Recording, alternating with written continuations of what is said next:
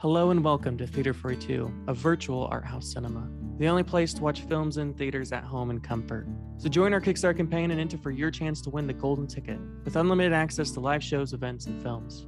To learn more, visit our website at theater42.org. That's theater42.org, and soon you'll be well on your way to a lifetime of cinema. For early access, exclusive content, and so much more, go to patreon.com/lifethroughfiction. That's patreon.com/lifethroughfiction. Hello, this is Art from A Cozy Christmas Podcast. We're the podcast that explores the coziest stories and memories of Christmas. Join me as I invite you to listen in as I read some of the classic stories of Christmas. Stories like The Gift of the Magi or A Christmas Carol, among many others you may not have heard of before. Sometimes I'll have a guest on and we'll talk about Christmas and the stories that matter to them, like the stories of their favorite Christmas memories and traditions. Sometimes I'm joined by my favorite co-host, my daughter Grace, and we'll talk about and try different Christmas foods, play games, or chat about our favorite Christmas movies and traditions. And also teddy bears. So come on in, make yourself at home, and enjoy all the cozy Christmas stories and more heard here at the Cozy Christmas Podcast. You can find out more at www.cozychristmaspodcast.com. I'm Austin Lugo. I'm Andrew Harp. I'm Shannon Mitchell. This is With Nothing to Say. Let's talk about all that jazz.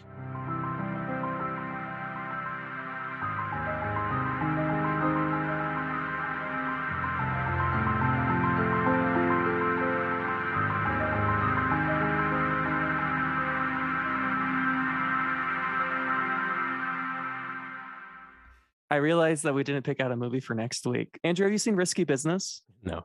Thoughts on Risky Business? We can watch whatever you want. Okay, we're going to watch Risky Business. It's fucking amazing, and I think you're going to like it. I genuinely think you'll like Risky Business. You guys should watch Shall We Dance with a question mark. Yeah, to round out the Shall We Dance cinema. We could watch all of them. How many Shall We Dance? There's like 5 of them, aren't there? We should watch the whole Shall We Dance cinematic universe. I think we should. We had the opportunity to watch all the jazz. Yeah. 1979 movie. And yeah, it's the last musical film of the month, one that we all haven't seen. It's I suggested it because it's just one of those movies where when you go in Letterboxd, it's like very, very high curve, very like everyone really, really likes a lot. Pick it. If you haven't seen it, let's check it out. I understood that it was a movie directed by Bob Fosse, and it's basically a movie about him. It's an autobiographical film. It's semi-autobiographical, but nevertheless, it's a character based on him in the movie. Yeah, it's so based on him that he was originally going to play the part of the main character, but the production company told him not to do that. They told him no. Because he was going to have he was going to die in the He middle was. of He it. was going to die. Because he was going to have a serious heart attack.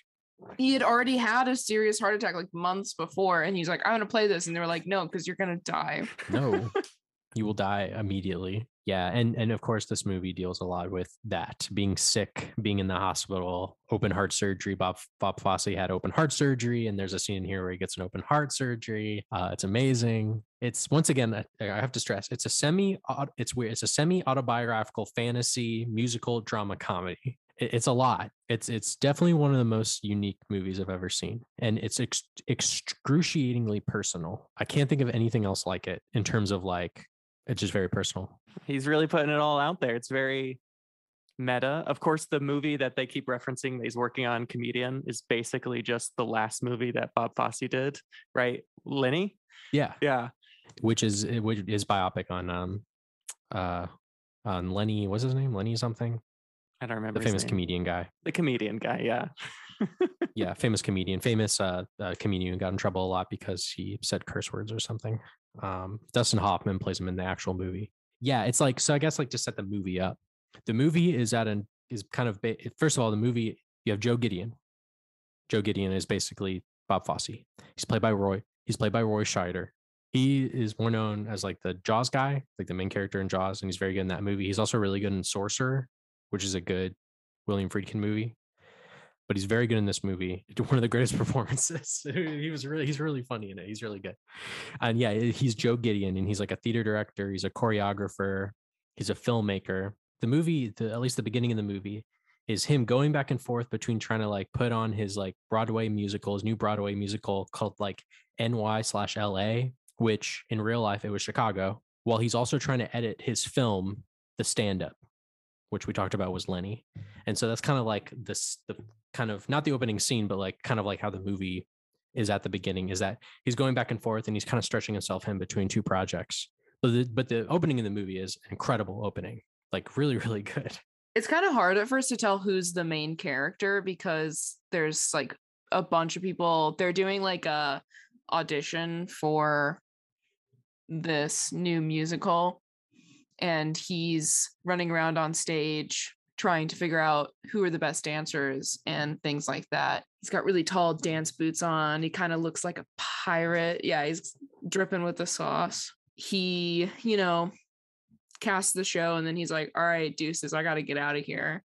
Yeah, he leaves right away. Yeah, he immediately goes to the cinema that they're editing the film in. And it's taking a while. It's taking him a while to finish editing. He's taken months to edit it. He's like 7 months overdue. It like took him a really long time to film it, and then now he's taking a really long time to edit it. And he like seems like he just absolutely hates it. He hates everything except for women and booze and smoking. Yep, and his pills. He listens to Vivaldi in the morning.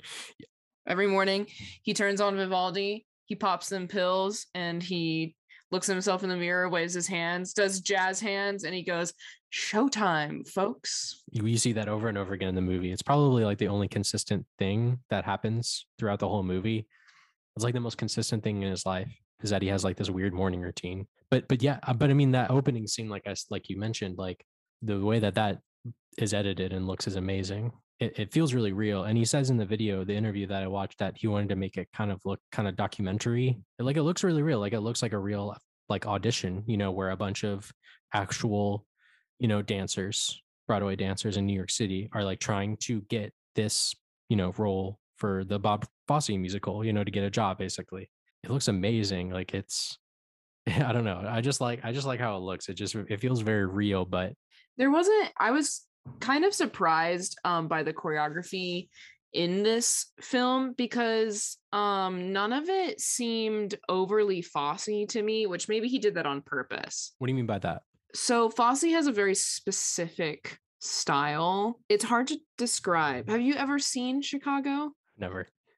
No. You seen Cabaret? I've never seen Cabaret. Never seen Cabaret. No. Oh, damn. You ever seen Pippin? No, I don't. Have you seen anything, Andrew? Have you ever seen the SNL sketch about Liza Minnelli trying to turn off a lamp? No, but I get the Liza Minnelli thing. I see what you kind of mean. Are you saying that maybe like it's less over the top or something like that? His dance style is incredibly recognizable. I'll just say that it's hard to like describe it because there's quite literally nothing like it. Interesting. Okay. But as I was watching this film, until it gets to like that one rehearsal where they're like showing the producers the show, like a lot of the choreography doesn't feel like Fosse during the whole thing. And I'm assuming he would have choreographed it himself. Yeah. I'm pretty sure he was one of the choreographers on the film. I mean, I doubt he would be like, I'm going to have somebody else choreograph my film about me. Yeah. It's my film about me. It's my me film. His dance style is very particular, but I just didn't see very much of it in this, which he might have just done that on purpose. Maybe he was like, it's me, but it can't be like too much of me. Yeah, that's a good point. Yeah, maybe that's it. Maybe it's not the choreography of Bob Fosse, it's the choreography of Joe Gideon, which is a little bit different, I guess. You see a little bit more of that like Fosse style and his like fantasy dreamscape at the end. You see a little bit more of that too. A lot of like hat movements and things like that. He loves a good hat. He does love his. He'll put a hat. He'll put a hat in anything. He'll do it. There's always like a woman that's like tilting her hat down over her eyes and like dancing. I think that was very purposeful in the sense that, Joe Gideon, he doesn't know what he wants, and so like he keeps like struggling with it, and so like that choreography at the beginning like kind of like not feeling Fosse-esque, I think is kind of purposeful, because like, you know, when like he does lock down the different choreography styles, like it is very Fosse. So I think there is sort of, I mean, part of it, I think, Andrew, you're right, it's Joe Gideon, you know, he's kind of placing like this avatar on top of him, but the other part is that like, you know, you're trying to show him trying to figure out like how he's supposed to choreograph this. And the opening scene is also really good too, because we're introduced to, not only do we know how like Joe Gideon operates, but like you said, we're introduced to the producers and his ex-wife and his daughter. And his ex-wife is involved in the Broadway production. She's also a dancer, as she dances for us later in the movie. Yeah, I guess the movie itself doesn't have like a shit ton of dancing, you know, like it's kind of, there's a ton of it at the end. The main actor can't really dance because he, like, even in the big dance numbers at the end, he's not the main dancer. I don't think he's a dancer. Can dance very well. And Schreider said that was the hardest thing he's ever done in his whole life, was that performance. Like physically the hardest thing he's ever done. Oh, that's good. Wow. I fucking love Schreider. He's super good in the movie. Like, I don't know. He's great. He's amazing. Once again, like right away from the beginning of the movie, we know his deal, right? We know he's dependent on a bunch of substances, and we know that he is a bad person too. Like he's just not a very well. Saying that he's a bad person, he's a womanizer. He likes having sex with a bunch of different women, including people other than his girlfriend. So like, yeah, like right away, like within the first 20 minutes of the movie, he invites like a person that he auditioned to his place. And they have sex, and then his girlfriend walks in, and it's just like, oh fuck, you know, like right away we kind of understand kind of his whole deal as a womanizer, which is kind of a big part of the movie, honestly. When he's talking to her, they're like kind of having an argument, but they like decide to stay together. She's like crying, and she says, "I just wish you weren't so generous with your cock." Yes, yeah. One of the best lines of all time. It is a perfect line. It's true. It's just like, because like even his ex-wife, they kind of argue and they kind of butt heads a little bit in the movie, but they don't really hate each other because they are creative partners, right? Like they don't really have like, they're not like, I fucking hate you, you know, they're not like yelling at each other. It's really just like that problem that we just kind of laid out. That's really kind of the only thing that like, and he just like works a lot. He's like a workaholic and he's a womanizer. Yeah, those are the main things that kind of probably separate him. Makes it hard to be in a relationship with somebody who works all the time and then sleeps with other people. And then you need like alcohol and like pills to keep yourself going every single day. And I love when he brings the woman home back to like his apartment or wherever he brings her to. And she wants to be like this big, like movie star. And she's like, "Do you think I'll ever be a movie star?" And he's just like, No, he's just, he doesn't give a shit. He doesn't care at all. He doesn't give a fuck. And he's like, "Let's just have sex." She's like, "Okay, I thought you were going to say yeah, but." And then they immediately have sex. Like that's the very next thing. I mean, he got her a job, even though she sucks. So, you know, she sucks.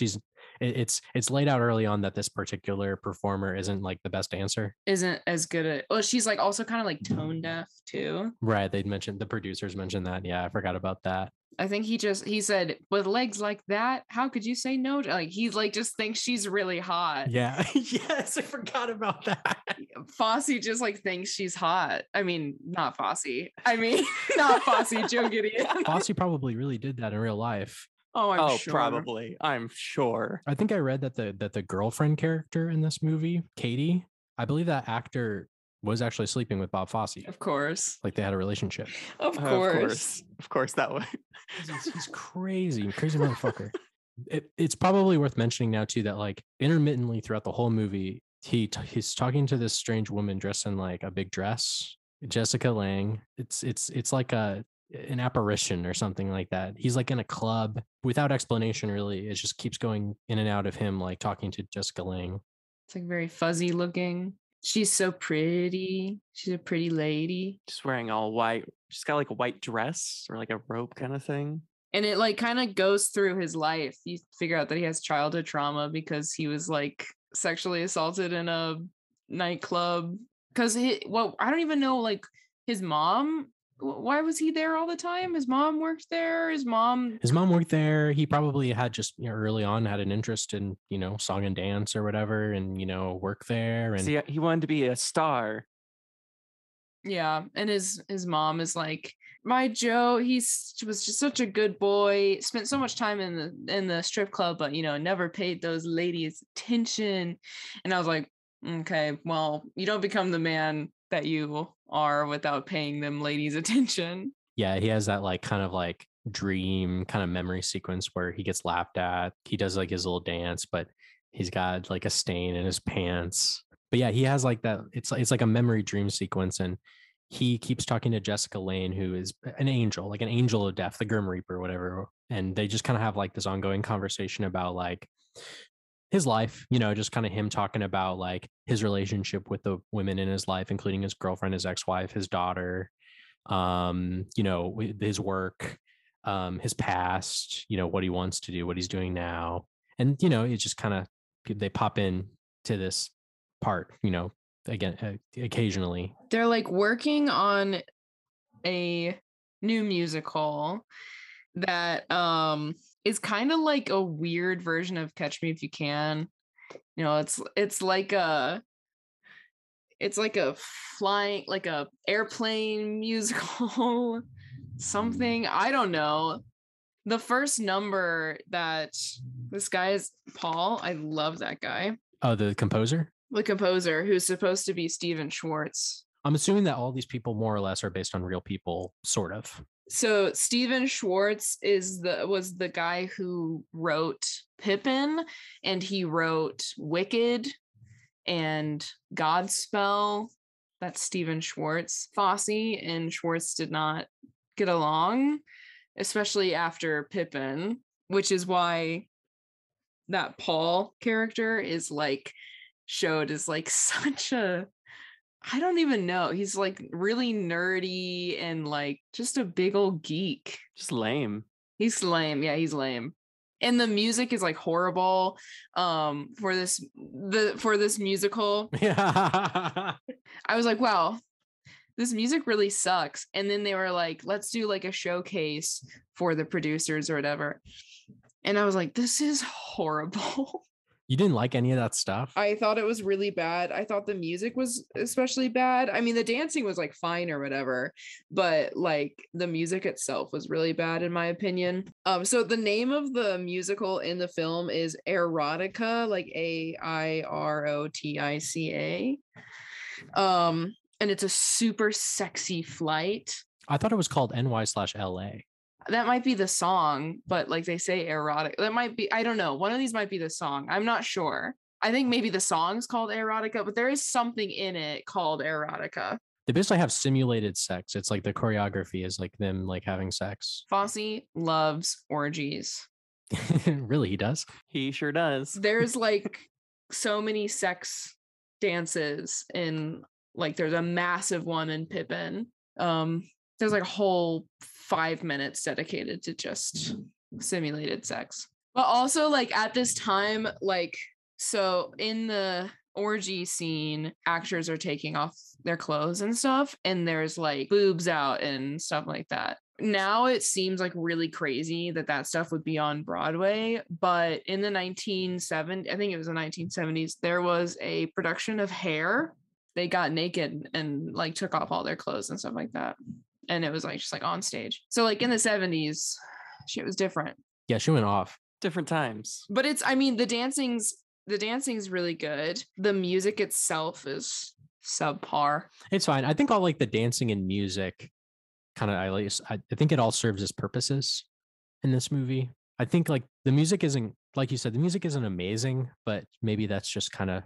But I'm not the music in the whole film, just this, like just the part where it's supposed to be the musical. Yeah, I like the music in through like in the last number and stuff like that. But I also feel like that part of the, because like throughout, it's like a kind of a storyline thing that like Gideon doesn't like the music.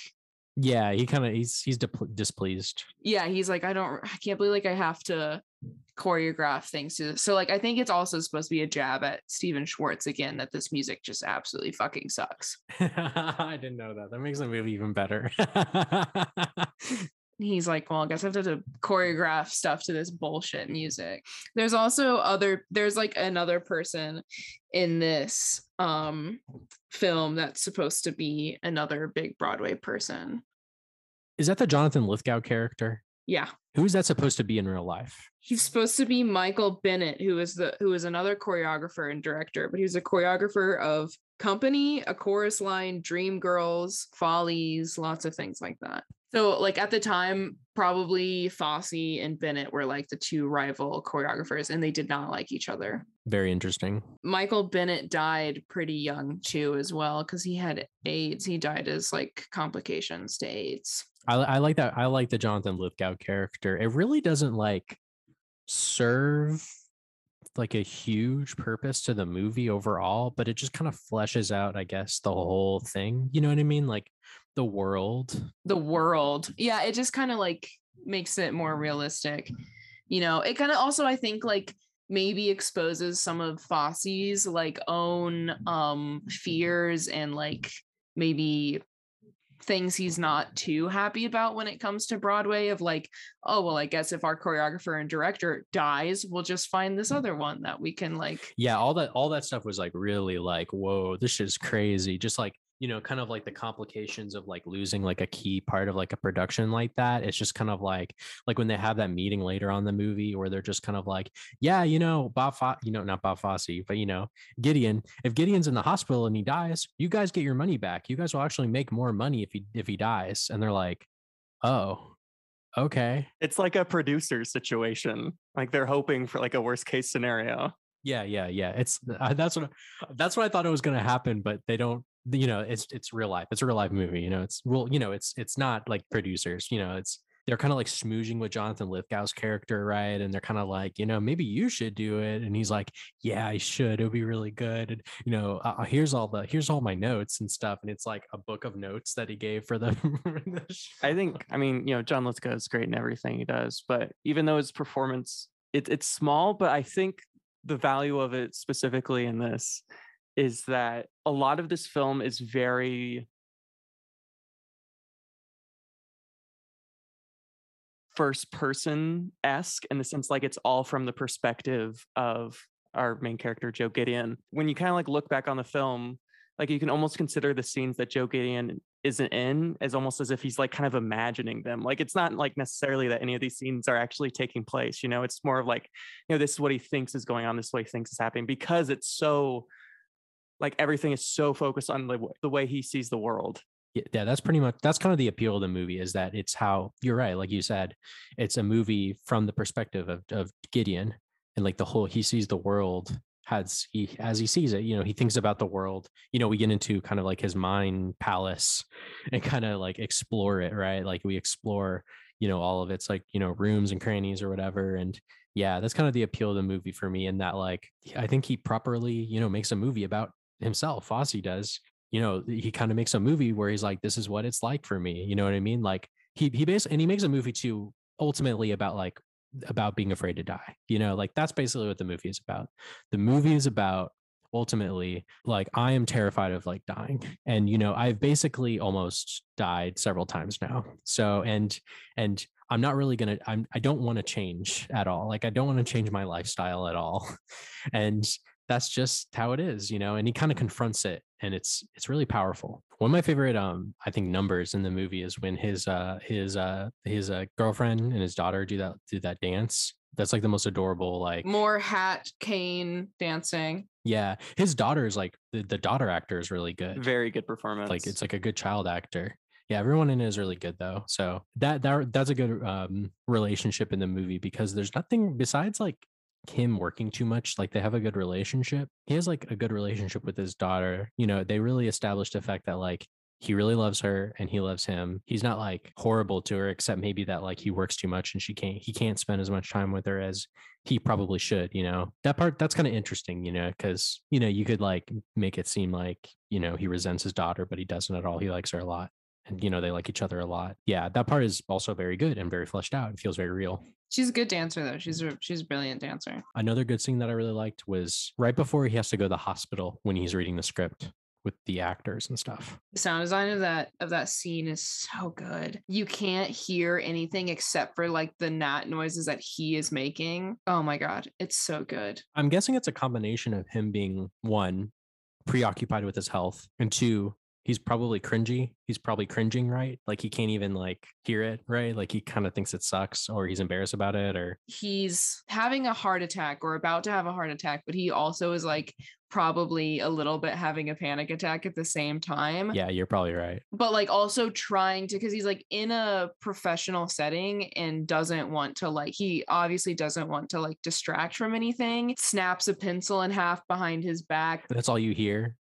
And everybody's like laughing and stuff. They're reading the script and they're laughing out loud. They and like stuff. love it. Yeah. And like nobody notices that he's like really going through it. I think also too, there's maybe like an aspect to it where, you know, when you get really successful, like I guess you get, everybody kind of becomes like yes men, right? So I think that's also an aspect where everyone is trying to like please him and make him seem like he's doing a good job. So I think that's another aspect maybe why he's just kind of like cringing or is like upset. I think as you get late in your career or whatever, and you become more successful in whatever way thing that you do, you know, you just, people around you just start to kind of like start are just always approving you, you know what I mean? Just so they can get on your good side. That scene is so good though. It's so good. It's really good. I can't believe it. Yeah, because it's like so much is happening. Like there should be a lot of noise, but it's almost completely silent. I think the sound design for the whole film is just above and beyond. I mean, the way they like very early on, you start, you can hear like sounds of the hospital,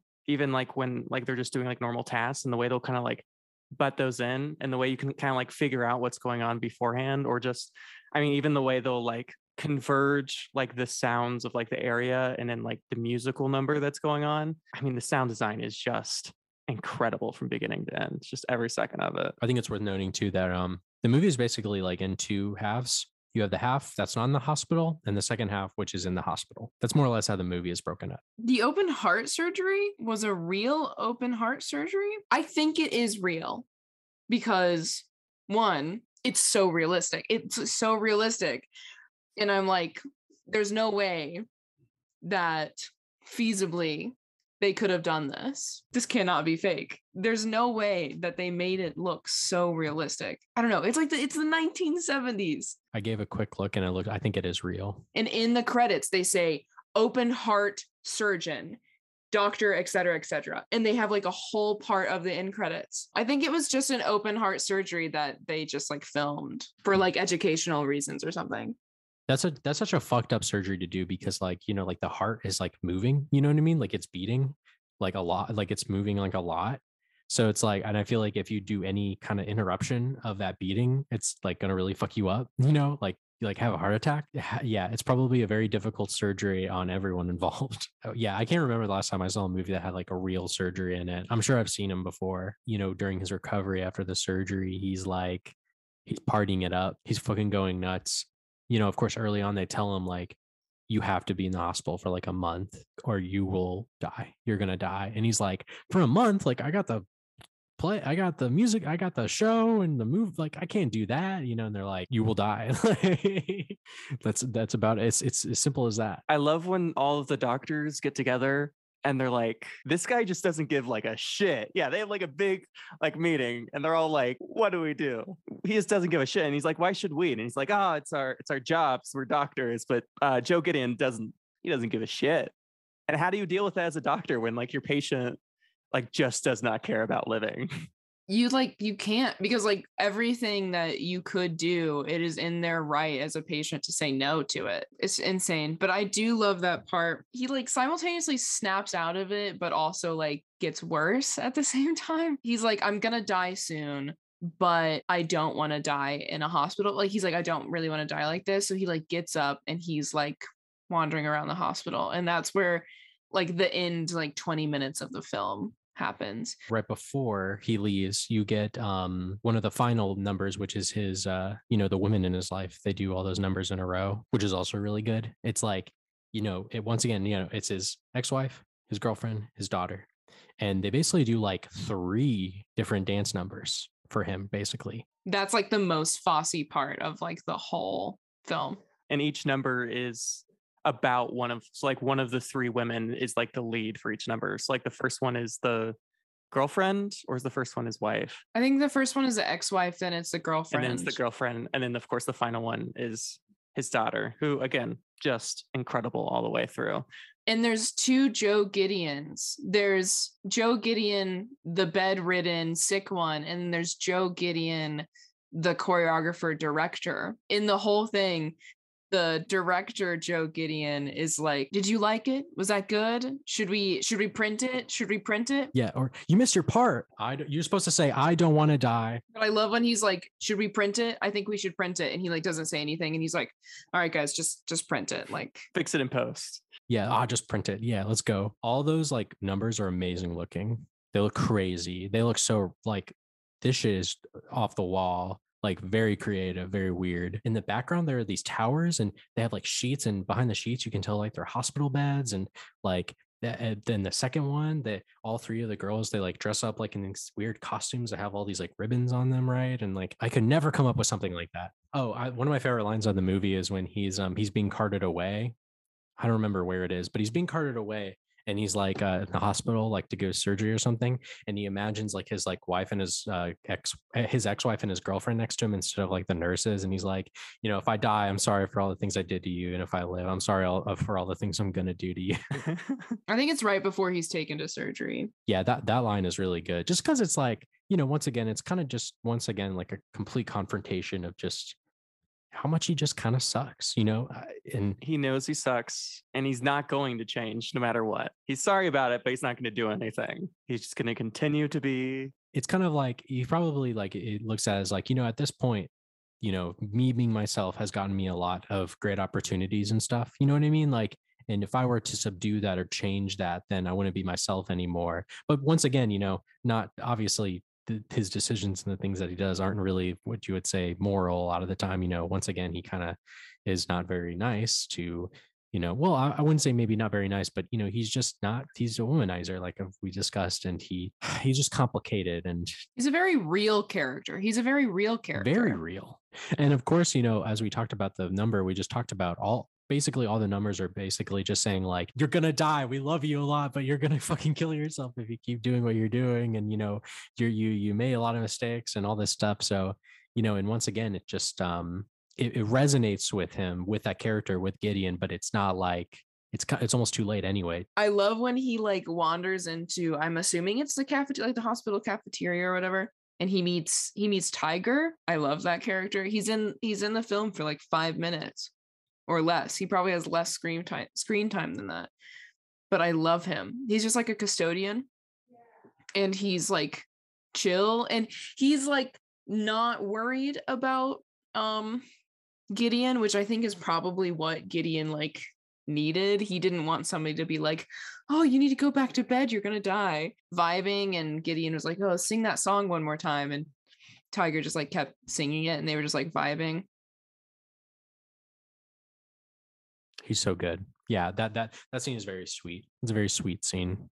That whole part of the movie, like you said, he's wandering around the hospital. He's basically like, I don't know, drugged or something. Like that's how he acts. I think he's just so close to dying that he's like delusional. He's just can't, his body's sort of failing him already, so he can't quite like function normally. But he like hits his head against something and then like drags his head against the wall, and then there's just like a streak of blood like going down a hospital wall. And this whole time, the doctors are like, "We can't find him. How did you lose him?" Cannot figure out like where this very clearly he's leaving traces everywhere. Like, very obvious this man does not belong there. They didn't page anyone in the hospital. They were like, "We'll find him eventually, I guess," but nobody else in the hospital needs to know. And then he dies. He fucking dies. And yeah, like right before he dies, of course he has a beautiful dream where he imagines he's on this show that he keeps watching in the hospital. It's like this variety show, and the guy always, when he introduces the musical guest, he says the same thing where he says like, he's a great friend of mine of 25 years, humanitarian, incredibly talented, an artist, a humanitarian, and my friend for 25 years. And like he knows it, but like when it introduces him, it's hilarious. He's like definitely not a good friend to anyone. Somebody I wouldn't call a humanitarian. Yeah, it's like so funny. Like, yeah, he's really like not a great guy, but he's he was a guy. He was a guy. That whole concluding number Spectacular. is amazing. It's the best thing. And the music is like phenomenal too. Like the song itself is really good. I like all of the music except for the one like in the musical, because I think it's supposed to kind of be bad. That song. You know, you have this last scene where you have like the two women, they're dressed up in like these, like they have, you can see their like veins, they're like bodysuits with veins on them. I think it's like a heart thing, you know, and Like an anatomy. like, yeah, the whole song is basically just like something, I think I'm gonna die or something like that. Once again, it's just the acceptance. It's the, you know, the stages of grief or whatever you might want to call it. Like it's his acceptance musical number in which he basically understands that he is about to die. He is going to die. It's this, the song is basically like, you know, saying it out loud, and everyone he's ever known, it looks amazing. It's so fucking good. And like you said, the music is great. The song is great. I don't know if Scheider actually sang the song. Did he actually sing the song? I don't know. I mean, his voice is good, but his voice isn't like superb. So like his voice is like just good enough to like sing it, but it doesn't sound like it was somebody else, you know? Like they were like, oh, his voice sucks, so we're gonna get somebody who can sing really good. Yeah, I think you're right. I think he probably did sing it, honestly, now that I'm thinking about it. It's a sad song, but it's a happy song. You know, it's a song of acceptance, but, you know, it's done in the kind of the glamorous style, you know, of that time. And yeah, it's just, you know, it's a bittersweet moment. And it's unbelievable. I'm very impressed by it. He says bye to everyone. He kisses everyone. And of course, you know, I think it has maybe one of the greatest like endings of any movie ever made, in that after the dance scene, you know, more like the Jessica Lange, the devil, not the devil, you know, like the Grim Reaper, the angel of death. He basically walks down this hall and she's like right there at the end, you know, basically passing over into the next stage.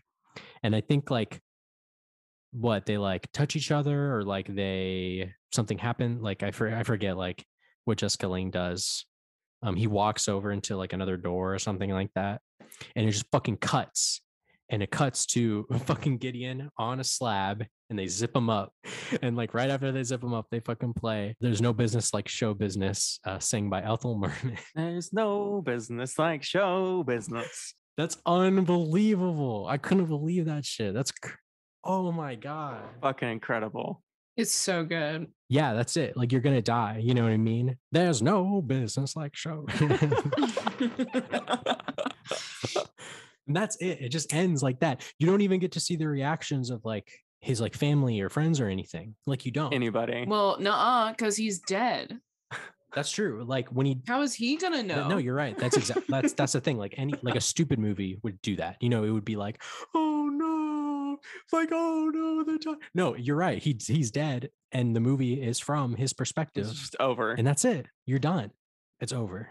So when I started watching this movie, I was unaware that it was a Bob Fosse movie. I kept watching it and going, you know, this really reminds me of Cabaret. Like this has very similar feels to Cabaret.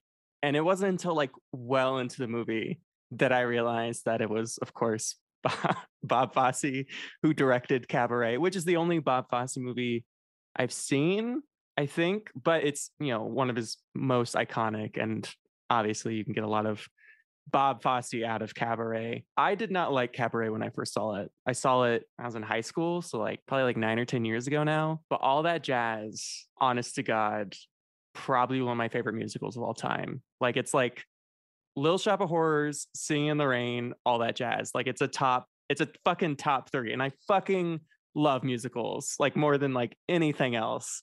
And All That Jazz, just from the very moment it starts to like all the way through. I mean, the performances, the music, the fucking choreography, the look of it, everything is just like so perfect. I mean, even like the lighting and like how it's like has these like really kind of like sharp and kind of like brutal lighting of like that kind of 70s 80s era, and which is very Bob Fosse, of course. So wonderful and so amazing. And I have nothing but praise for the film. I mean, I'm genuinely excited to watch this film again. And I don't watch a lot of movies more than once, but this movie was just such a blast. And honestly, one of my favorite films of all time. It's been put on the list.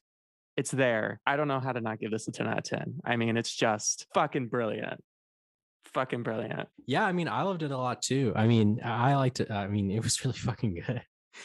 Just I'm completely unfamiliar with Bob Fosse, but I like a good movie like this. I don't really care if it's a musical or not, but the fact that it is a musical makes a lot of sense, of course. I just really like that kind of like personal kind of autobiographical element to it that really, really makes it a very special and very intense and interesting.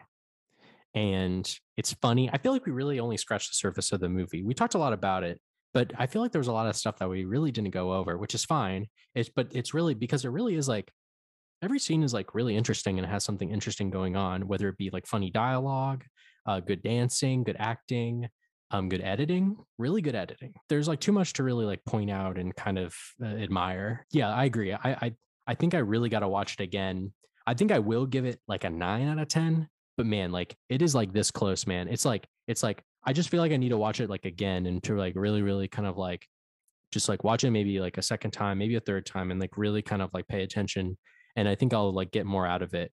But yeah, 9 out of 10, but like it's like this fucking close, you know what I mean? So really good. I like Fosse. Fosse is such an interesting choreographer and director.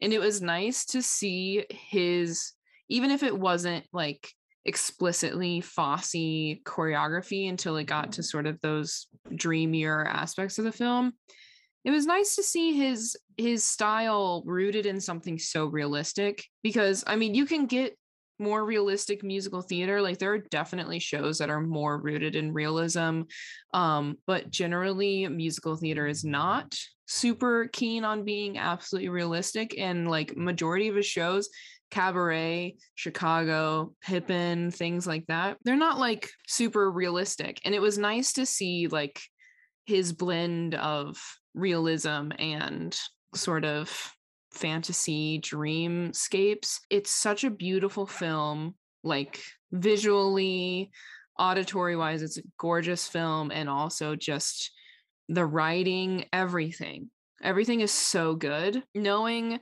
about like Broadway at that time, it was even better, like knowing who everyone was supposed to be and like being able to laugh at like those sort of interpersonal relationships that Fosse had, that he sort of portrayed on screen. I don't know. I really love this film. Out of the films that we watched this month, it's my favorite. I have literally, like Austin said, I have nothing but praise for this film.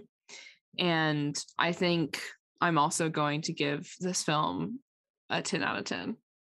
It's just so good. Yeah, it's easily the movie that we all, I think, can agree is like fantastic. At least, you know what I mean? Yeah, it's fantastic. Yeah, it's I think it was the perfect blend of all of our sort of interests and personalities in one film. All right, y'all. Thank you for listening. To get early access, exclusive content, and so much more, go to patreon.com/lifethroughfiction. That's patreon.com/lifethroughfiction. And you can find anything I do at AustinLugo12. Find me on Twitter at 80harp24. I'm also on Letterboxd at RetroAndrew, RETR0 Andrew. And thank you, Shannon, for editing this episode, as you always do. And being the guest star. And being our guest star. We're going to miss you. You're going to be gone next week. It's just me back to the two of us. It's going to be boring. It's going to be sad. I bet your listener, like the amount of listeners are going to drop drastically. All right, y'all. Until next time. Thanks.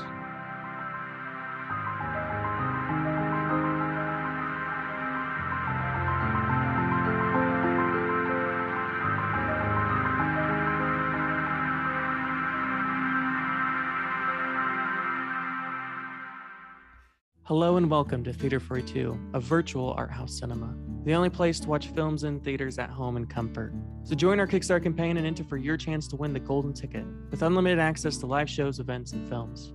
To learn more, visit our website at theater42.org. That's theater42.org. And soon you'll be well on your way to a lifetime of cinema. For early access, exclusive content, and so much more, go to patreon.com/lifethroughfiction. That's patreon.com/lifethroughfiction.